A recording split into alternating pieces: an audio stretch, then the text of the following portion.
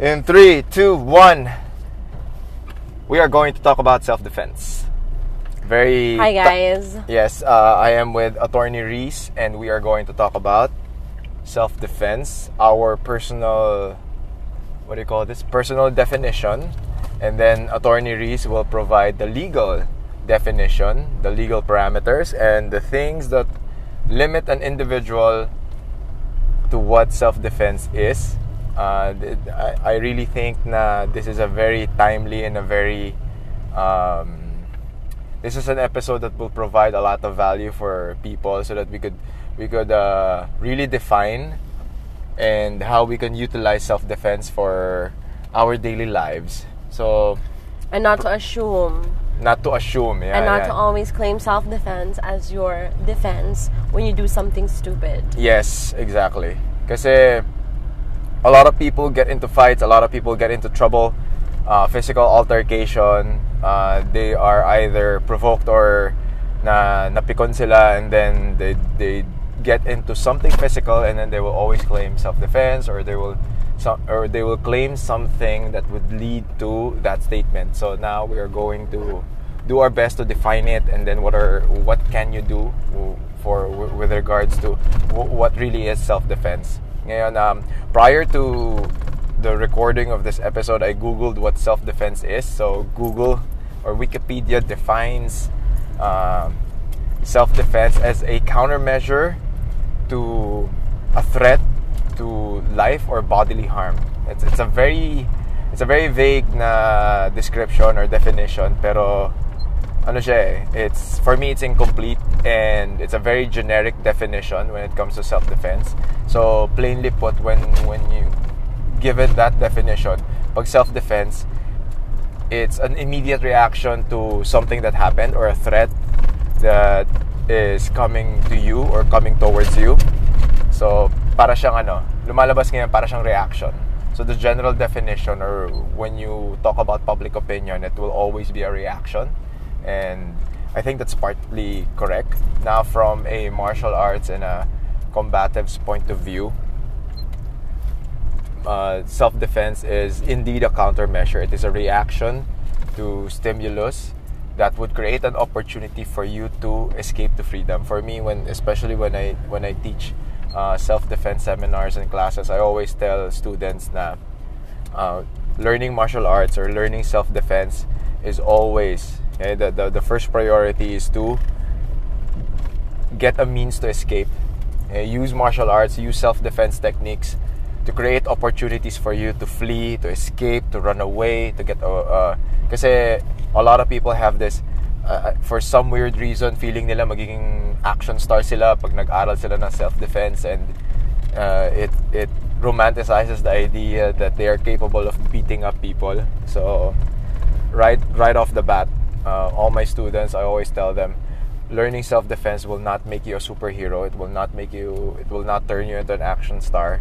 Learning martial arts the right way, learning self-defense the right way is all about creating an opportunity for you to escape.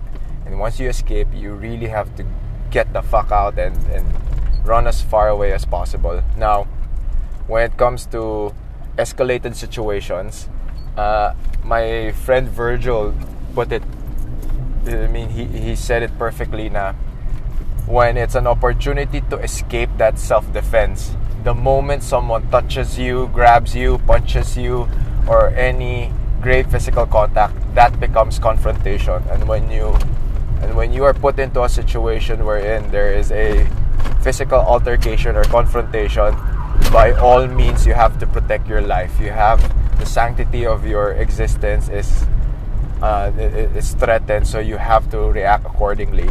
Now, because a lot of people think that self-defense is like something that they should act upon. I mean, diba, when they encounter a situation, like their initial instinct is I have to fight back. Some people would think to I have to escape.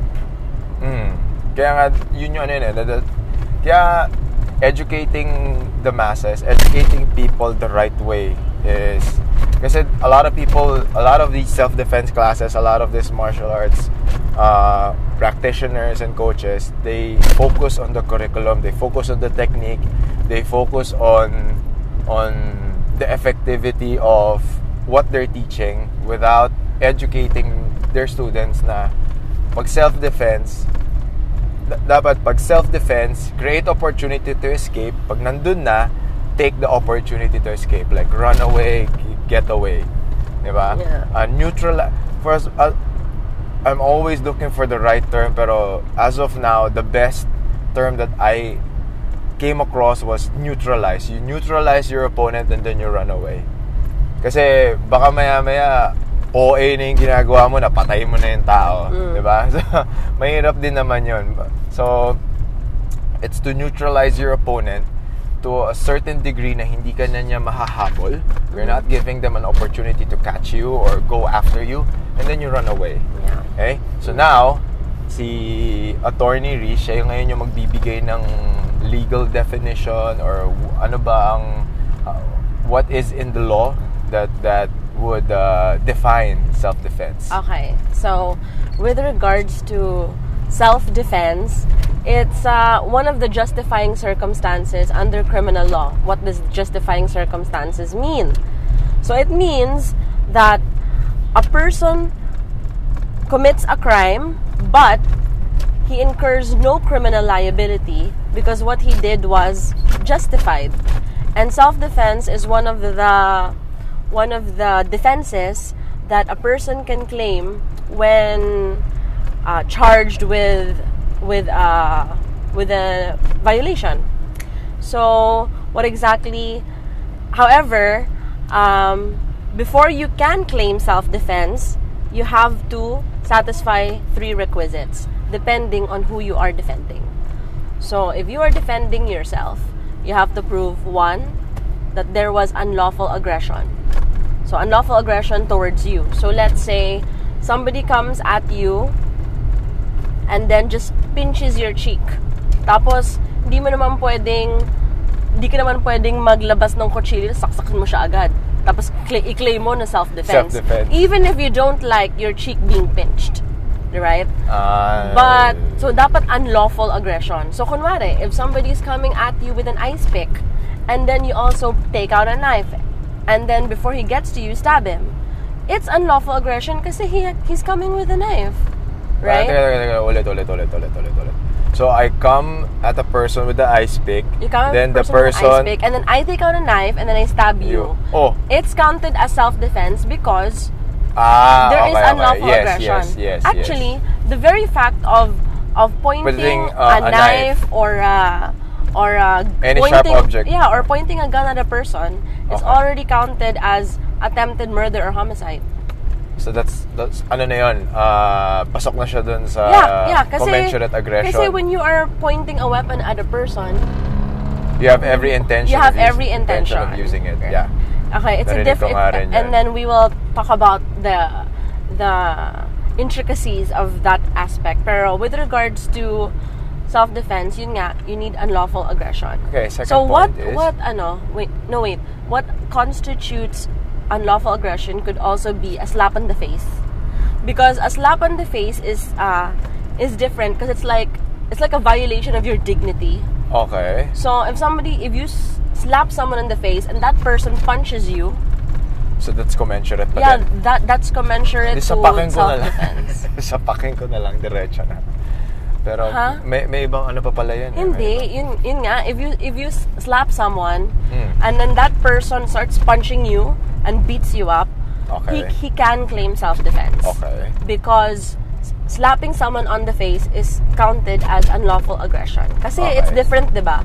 It's different when you just slap somebody on the arm compared to you slap someone on the face. Okay. It's very rude, diba? So, second point, if you are defending yourself again, there has to be reasonable necessity of the means employed to prevent or repel it. So, let's say reasonable necessity. Let's say somebody comes at you and starts hitting you repeatedly on the arm. You should just tell the person. Yeah, yung nakakainis. So you can just tell the person either you stop or you put your arm up, right? So you just tell them to stop. Yeah, you tell them to stop. So and then if they don't stop, and then you punch them, that's reasonable necessity. It's necessity na. It's a necessity already. Kasi ayaw tumigil eh. Okay. Diba? Understood. Like it brings me to one of my memories. I had classmates who would bully this girl in the class. Let's call her Mary. Okay. So, itong si Mary, ano siya, she has a mental disability because she got involved in a motorbike accident. Okay. So, she's very slow. Alam mo naman mga Pinoy na, mga estudyante, and if they're teenagers. Mga pasaway. Yeah, so, there was one time, itong si Mary, she was sitting in the classroom. It was an empty classroom. She was sitting there. We were waiting for our prof. She was sitting there, and then a bunch of my other female classmates went up to her and just started bugging her. Like, yung tipong, they started hitting her table with a, Mary, you're so dumb, or whatever. Yung parang tanga-tanga mo, ganyan-ganyan. Mukha kang abnormal, whatever. And then, so, for a while, she put up with it. And then, when naano siya talaga, napiko na siya talaga, she stood up, she grabbed one of the girls by the head, and then that girl slipped and hit her head on the wall. The girl slipped and hit her head on the wall? Yeah, basta in the heat so, of everything. Okay, nagka-scuffle. There was a scuffle.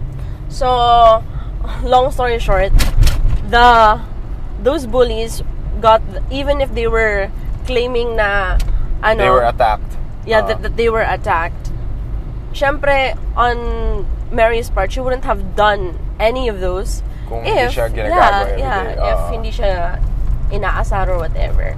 So, that was the reasonable necessity of the means employed to prevent or repel the bullying. The third one is lack of sufficient provocation on the part of the person who is claiming self-defense. Ulit. Lack of provocation. Sufficient provocation. Okay. So, in layman's terms, yung bullies na yon, hindi nila pwedeng i-claim, kunwari, if they hit Mary, if they hit her, they beat her up. Okay. They cannot claim na kunwari, if they beat her up, they cannot claim na self-defense, kaya nila siya nasaktan. Kasi sila nag-provoke eh. Sila una nag-provoke. So, for example, I am, nilalapitan kita, tinatawag kitang, bakla. Okay. Okay, bakla. Tapos, sinabi mo sa akin, tumigil ka. Right? Tumigil ka, and then hindi ka pa rin tumigil. Hindi pa rin ako tumigil. Sinuntok mo ko. Sinuntok din kita. Pero this time, ikaw yung nasaktan. Okay. Bakla ka eh. Joke lang. No offense against wala. people from the LGBT community. If you're triggered by this podcast, do not listen to it. We don't care. Yeah. We're politically incorrect. Sorry. So there was a scuffle. I initiated it. You fought back. I fought back. And then I won. Okay. So later on, since ikaw duguan, lapit ka sa police, sabihin mo, inupakan niya ako. Physical injuries, ganyan. Tapos, ako naman, hindi ko pwedeng i-claim na hindi. Self-defense. I only hit him kasi sinaktan niya ako. Hindi, kasi ako yung nauna. Ikaw yung nauna. Hindi naman kayo mag-aaway in the first place kung hindi kayo inaasar. Precisely. Okay, so that's that. That's if you are defending yourself. Now, it's the same also if you are defending someone else. Relatives. Okay. Relatives. But if you are defending naman a stranger, you can also claim kasi self-defense if you're defending your relatives. Tama. Ano tayo? Recap tayo nung 3 na ano. Okay, first, to claim self-defense as a defense in the event na you get to caught, defend yourself. Or no, you get caught violating, let's say, a crime like physical injuries, let's say murder, whatever. You have to prove these 3 things. 1, there was unlawful aggression coming at you. Okay. Number 2, you did everything you can to prevent or repel it. So you employed reasonable necessity to repel this. Okay. Third, Third, you did not provoke it. Okay, you did not provoke this person coming at you. Okay. Right. Remember those 3 things, ladies and gentlemen. Okay, now, self-defense when it comes to defending Relatives. So relatives, same rules apply, and then it's stranger. Strangers is just slightly different. But wait, for relatives pala, just in case people are confused, like when do you defend relatives? For example, pagpasok mo sa isang room, somebody's picking on your kid. Diba? Somebody's spitting on your kid. Picking on your kid. Picking on your kid. Okay, sorry. Driving. Diba? Somebody's picking on your kid. And then, another one, pagpasok mo sa room, syempre, kunwari, nire-rape yung anak mo. Hindi ka ba mapapapatay nun? Okay. Diba? So, you have to satisfy all those 3 things. Okay. Now, for strangers, there's one slight difference, which is, diba, the first is unlawful aggression, reasonable necessity, and then the third is you were not induced by revenge. Kunwari, you're walking by and then you see an old woman being bullied by a stranger. Okay, ito, I think this is a lot more appropriate. You're walking on a street, you saw a couple fighting, and then the boyfriend is beating up the girlfriend. Can I help the girlfriend? Yes. Okay. Pero yun nga, the third requisite, so unlawful aggression, reasonable necessity. So first, before you hit him, you have to tell him, hey, stop. Okay. If he doesn't, then you can hit him. Okay. So after that, the third requisite is you were not induced by revenge. So, what does that mean? Let's say, yung lalaking nakita mo, ano siya? May utang kayo dati. So kakilala. Diba? Or meron kang evil motive against them. So, kunwari, this guy turns out to be somebody who bullied you in high school. Okay. And then, you see him, tapos, yan, you took it as an opportunity to beat him up. Okay, you can't do that. And then, one more thing, which you cannot do, is if the aggression has passed, you cannot and later then binalikan on... mo. Binalikan mo. Hindi pwede yun. Kunwari, bumawi. Kunwari, ngayon, inaasar kita, sinasabi ko, bakla. Okay. Tapos umalis na ako. Then I waited for a day. And then you wait, or let's say, kahit na 2 hours. 2 hours, binalikan mo ko, sinuntok mo ko. You can't do that. Because there was no unlawful aggression anymore. Remember, when you want to claim self-defense, all these requisites have to be satisfied.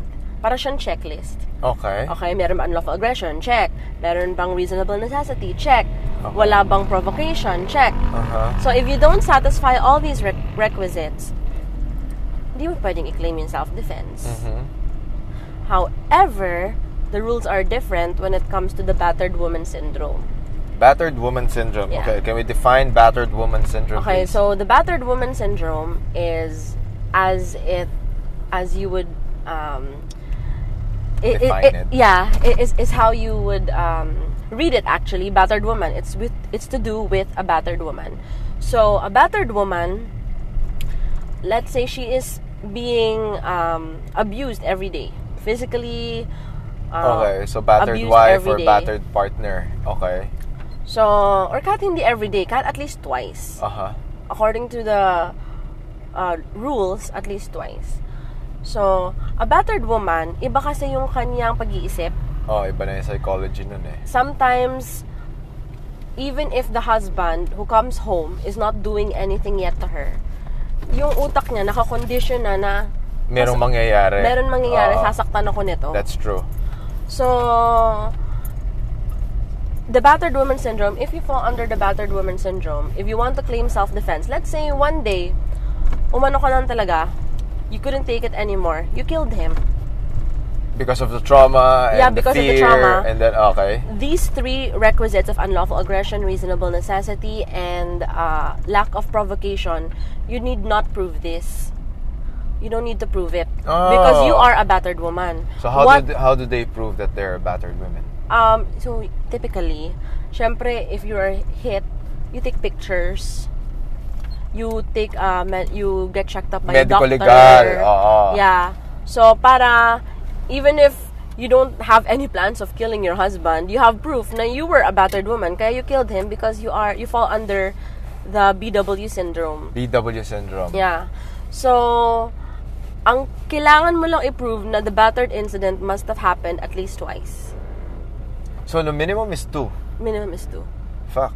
Okay. Yeah. So, and then the court will decide, and the court will decide. So, if you are proven to have satisfied all the requisites under the battered woman syndrome, okay, you don't incur any criminal liability. In so short, you can claim self-defense. Absuelto ka.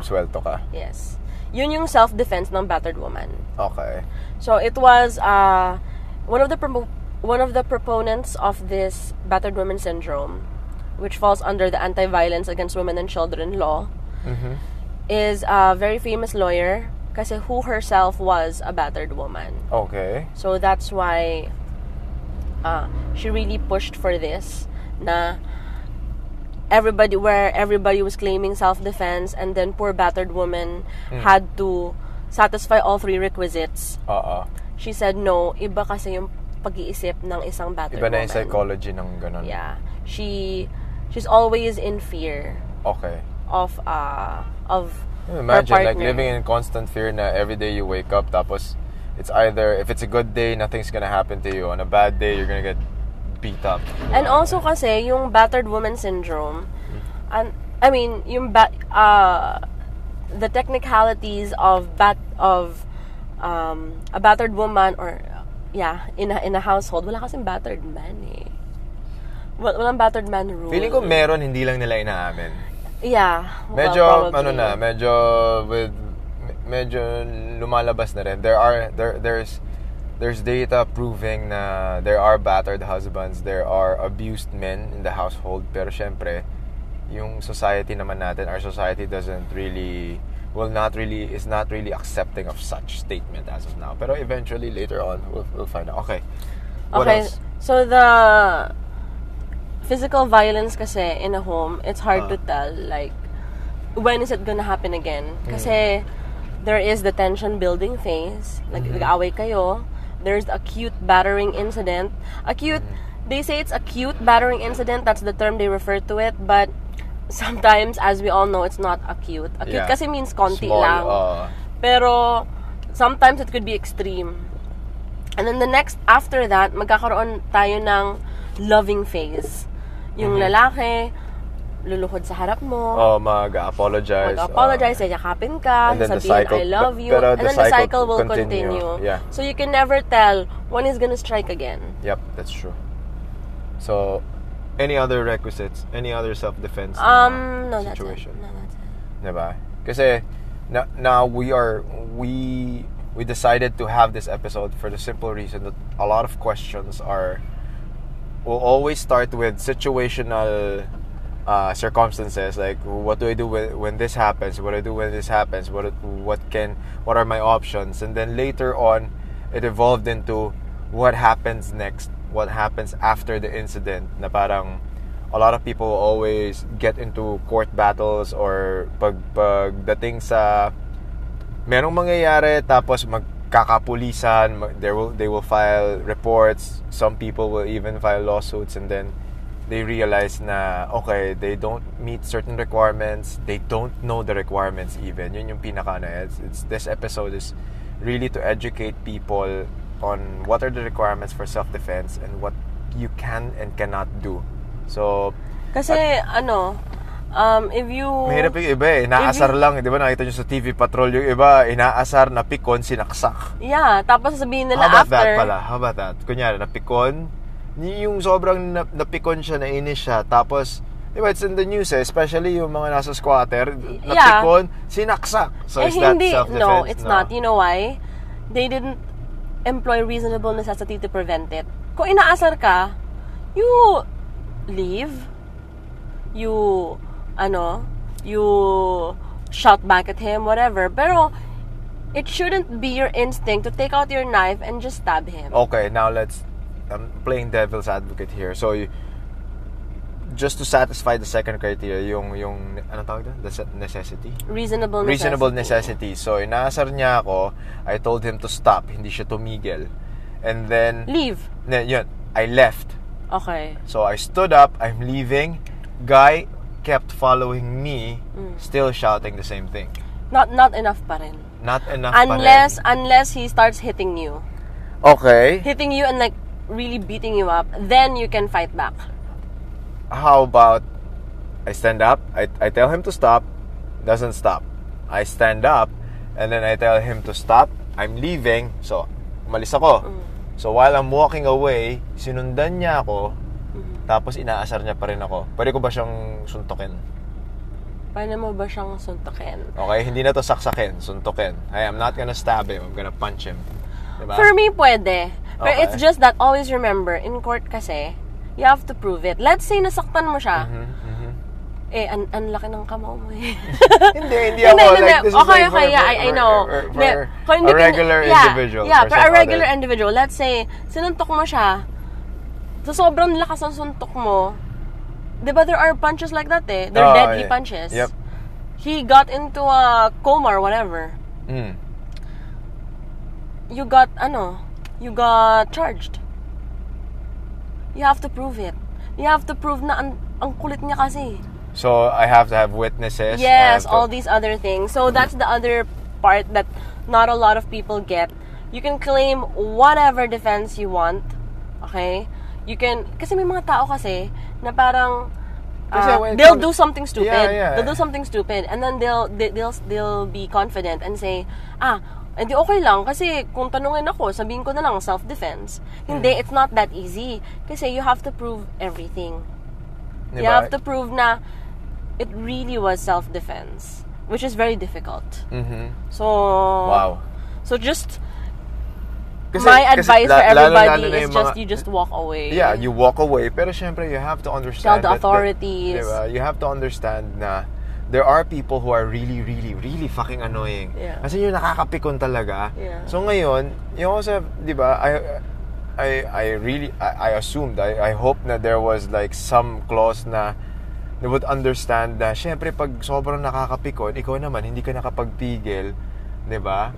Kasi that's the thing, sasabihin nila those are words, pero example na sama ng araw mo tapos inasar ka nito, 'di ba? There are psychological triggers to that, but apparently wala pala, di ba? Wala, you still you're have not to covered. employ You have to reasonable employ, necessity. you have to, So if you can walk away, magsumbong ka sa barangay, magsumbong ka kay Tulfo. ayun, the whole barangay and the author, di ba, parang ang pangit din naman kasi na parang, Magsumbong ka pa. Di ba, nagsumbong ka pa. Ang mangyayari kasi doon, it's gonna, these are going to be pent-up aggression.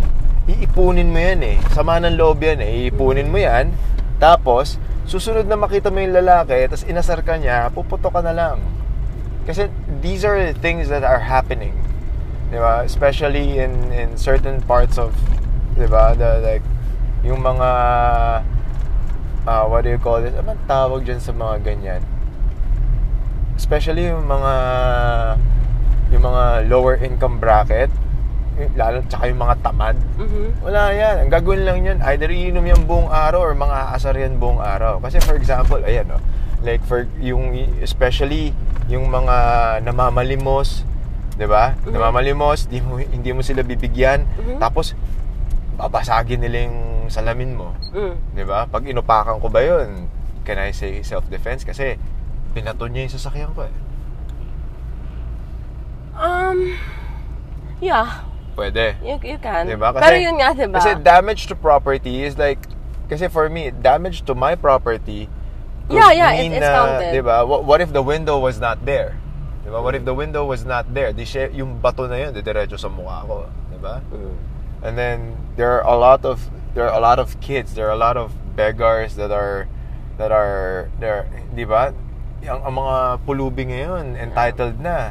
Unfortunately, Diba? kasi alam mo naman dito sa injustice system sa Philippines, sometimes, even if that was the truth, but there's no evidence to back it up. Diba? Yeah. Kaya nga everybody's getting those dash cams na eh. Oh, okay. Kasi yun yung nila. Like, for evidence. Yes. Diba?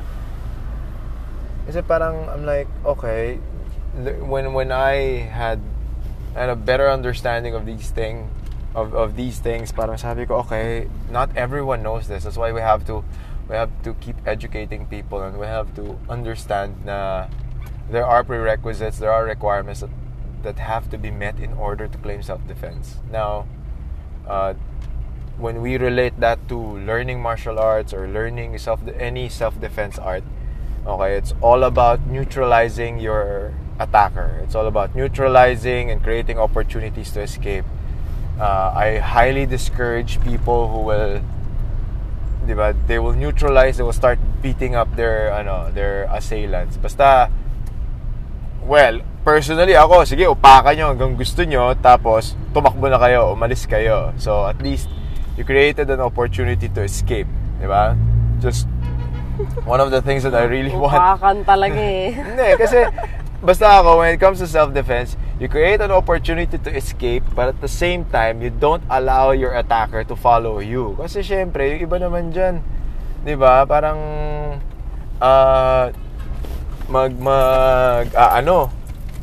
ang tawag dito? Assailant. So, may self-defense situation, di ba? Yung victim, they will be able to neutralize their opponents, pero, pagka naka-recover yung assailant, hahabulin niya yun. So, dapat at least subdue and neutralize. That's why I like that word. Every time I teach it, like, you have to neutralize your opponent. Do not give them an opportunity to go after you. Kasi kung hindi, mag-iiba na naman yung situation, mag-iiba yung, we don't know what will happen. Diba? So, everyone, I hope this episode really enlightened a few things. When I post this, I really encourage people to leave a comment, or if you have any other questions, hopefully we can do more research. Attorney Reese here can answer your queries in the comment section. So thank you so much for listening. Thank you to Knots and Crosses, the best jiu-jitsu gear and MMA gear out there. Bottle Boy PH, they bring the party to you. Okay, you just follow them and call them on Facebook and Instagram. They have their contact details there. You order from them, and I guarantee you best price out there. Tapos, thank you to Awon Coffee. I'm a coffee addict. I love coffee, so I order my coffee sa Awon Coffee. That's AWON Coffee. Their story is very remarkable. Go check them out on Facebook and Instagram. Locally sourced, ethically sourced coffee beans, very good flavor. And then I'd like to greet my ground family.